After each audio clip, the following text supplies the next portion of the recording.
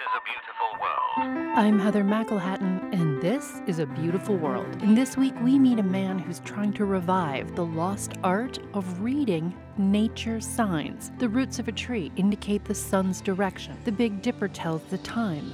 A passing butterfly hints at the weather, and a budding flower points south. My name's Tristan Gooley. I'm 44 and I'm an author and natural navigator. As a natural navigator, Tristan Gooley has learned countless ways to navigate through the world solely using clues found in nature. No cell phones, no GPS, no maps except for his 5 senses. His book, The Lost Art of Reading Nature's Signs, teaches people how to use outdoor clues to find their way, predict the weather, locate water, track animals, and other forgotten skills that our ancestors relied on. One small clue can completely change the way we experience the outdoors. Everything in nature has meaning and can be used to tell us something. The key is curiosity. He's a little bit like Sherlock Holmes and deducts clues by using careful observation. So to give you an example, we can use the stars to navigate, but we can also use them to forecast the weather. When we see a clear star and suddenly we see it twinkling more, that's a sign of moisture in the air. It's a sign that the weather may deteriorate. He says you can actually tell where towns are and how far away you are from them by looking up at the night sky and looking for the absence of stars. But literally everything outdoors can be used in a similar way. But we can also make a map using trees, because trees are very sensitive to water. So members of the willow family are telling us we're getting very close to water. Beech trees are telling us the ground is much drier, but every single tree is both making a map and helping us find north, south, east, or west. Gooley is an intrepid explorer and the only person to both fly and sail solo across the Atlantic. He's put many of these lessons on his website, where he teaches people how to become natural navigators. This tree is proving really helpful. Lichens are growing all over it, and this rusty-coloured lichen hates sunlight. So we tend to only see it on the north side of trees. I feel really confident now that this tree is trying to tell me south must be that way, north is that way, the farmhouse I need to get to must be over there somewhere, and I feel pretty good to go. Gooley reads clues in the city as much as he does in the country. I take the view that everything in a city is a clue.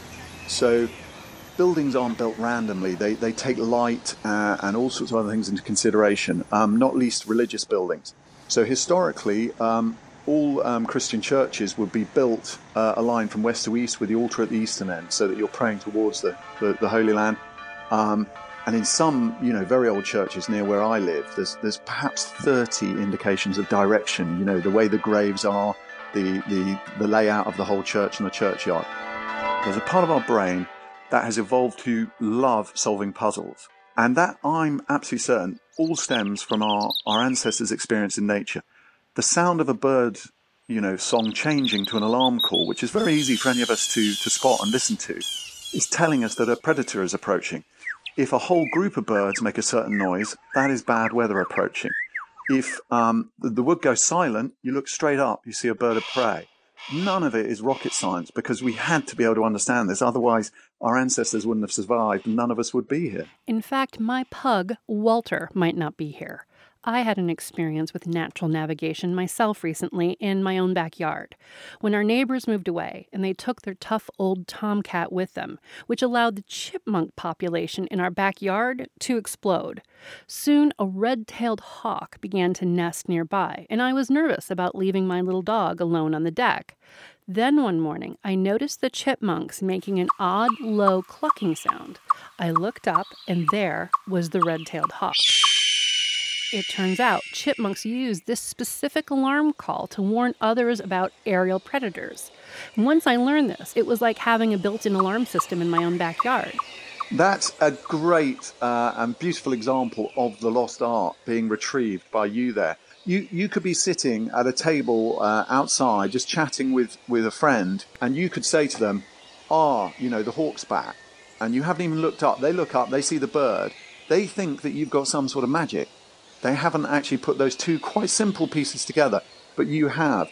And that's exactly what I mean by the lost art. Gooley says once you learn to read signs in nature, they become like old friends. If we take your, chipmunk alarm call example, that can start to take on a feeling like, oh, this isn't just a fact. This isn't just a bit of data. This is something I know and I have a relationship with. And I see that, whether they're clues in water, in the stars, in a tree, in a city, get to know them in the same way you get to know people. It sounds really weird, but it's true. And then you get not just the sort of satisfaction, but you get this kind of joy the same way you would if you see an old friend. You can find 850 natural navigation tips in Guli's book, The Lost Art of Reading Nature's Signs. Learn more online at abeautiful.world. I'm Heather McElhatton, and this is A Beautiful World. Brought to you with help from the Pohlad Family Foundation.